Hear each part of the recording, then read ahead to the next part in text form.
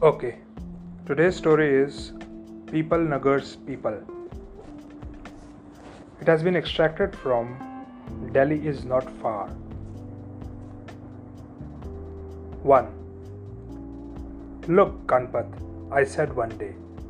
I've heard a lot of stories about you and I don't know which is true. How did you get your crooked back? That's a very long story, he said, flattered by my interest in him, and I don't know if you will believe it. Besides, it is not to anyone that I would speak freely.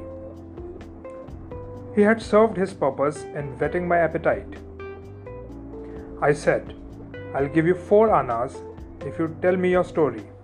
How about that? He stroked his beard, considering my offer. All right, he said, squatting down on his haunches in the sunshine, while I pulled myself up on a low wall. But it happened more than 20 years ago, and you cannot expect me to remember very clearly. In those days, said Kanpat, I was quite a young man and had just been married. I owned several acres of land, and though we were not rich, we were not very poor. When I took my produce to the market 5 miles away, I harnessed the bullocks and drove down the dusty village road. I would return home at night. Every night I passed a peepal tree, and it was said this tree was haunted. I had never met the ghost and did not believe in him, but his name, I was told, was Bipin, and long ago he had been hanged on the peepal tree by a band of dacoits. Ever since, his ghost had lived in the tree and was in the habit of pouncing upon any person who resembled a dacoit and beating him severely. I suppose I must have looked dishonest, for one night Bipin decided to pounce on me. He leapt out of the tree and stood in the middle of the road, blocking the way. You there, he shouted. Get off your cart. I'm going to kill you. I was, of course, taken aback, but saw no reason why I should obey. I have no intention of being killed, I said. Get on the cart yourself. Spoken like a man, cried Bipin, and he jumped up on the cart beside me. But tell me one good reason why I should not kill you. I'm not a dacoit, I replied. But you look like one. That is the same thing. You would be sorry for it later if you killed me. I am a poor man with a wife to support. You have no reason for being poor, said Bipin angrily. Well, make me a rich man if you can. So you think I do not have the power to make you rich? Do you defy me to make you rich? Yes, I said, I defy you to make me rich. Then drive on, cried Bipin. I am coming home with you. I drove the bullock cart into the village with Bipin sitting beside me. I have so arranged it, he said, that no one but you will be able to see me. And another thing, I must sleep beside you every night, and no one must know of it. If you tell anyone about me, I'll kill you immediately. Don't worry, I said. I won't tell anyone. Good. I look forward to living with you. It was getting lonely in that peepal tree. So Bipin came to live with me, and he slept beside me every night, and we got on very well together. He was as good as his word, and money began to pour in from every conceivable and inconceivable source, until I was in a position to buy more land and cattle. Nobody knew of our association, though of course my friends and relatives wondered where all the money was coming from. At the same time, my wife was rather upset at my refusing to sleep with her at night. I could not very well keep her in the same bed as a ghost, and Bipin was most particular about sleeping beside me. At first I had told my wife I wasn't well, that I would sleep on the veranda.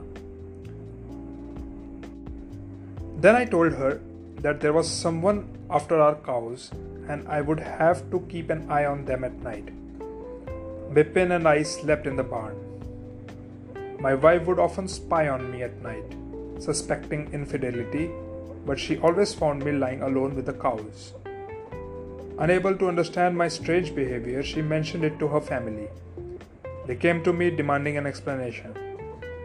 At the same time, my own relatives were insisting that I tell them the source of my increasing incomes. Uncles and aunts and distant cousins all descended on me one day, wanting to know where the money was coming from. "Do you want me to die?" I said, losing patience with them. "If I tell you the cause of my wealth, I will surely die." But they laughed, taking this for a half-hearted excuse. They suspected I was trying to keep everything for myself. My wife's relatives insisted that I had found another woman. Eventually, I grew so exhausted with their demands that I blurted out the truth. They didn't believe the truth either. Who does? But it gave them something to think and talk about, and they went away for a long time. But that night, Bipin didn't come to sleep beside me. I was all alone with the cows, and he didn't come the following night. I had been afraid he would kill me while I slept, but it appeared that he had gone his way and left me to my own devices. I was certain that my good fortune had come to an end, and so I went back to sleeping with my wife. The next time I was driving back to the village from the market, Bipin leapt out of the peepal tree. "False friend," he cried, halting the bullocks. "I gave you everything you wanted, and still you betrayed me." "I'm sorry," I said. "You can kill me if you like." "No, I cannot kill you," he said. "We have been friends for too long, but I will punish you all the same." Picking up a stout stick, he struck me 3 times across the back until I was bent up double. After that, Ganpat concluded, I could never straighten up again, and for over 20 years I have been a crooked man.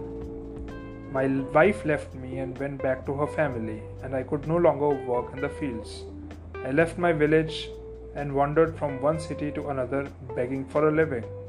This is how I came to Pipalnagar, where I decided to remain. People here seem to be more generous than they are in other towns, perhaps because they haven't got so much. He looked up at me with a smile, waiting for me to produce the 4 annas. "You can't expect me to believe that story," I said. "Well, it was a good invention, so here's your money." No, said Ganpat, backing away and affecting indignation. "If you don't believe me, keep the money. I would not lie to you for a mere 4 annas. He permitted me to force the coin into his hand, and then he went hobbling away, having first wished me a pleasant afternoon. I was almost certain he had been telling me a very tall story, but you can never tell. Perhaps really he had met Bipin the ghost, and it was wise to give him the 4 annas, just in case. After all, he was a CID man.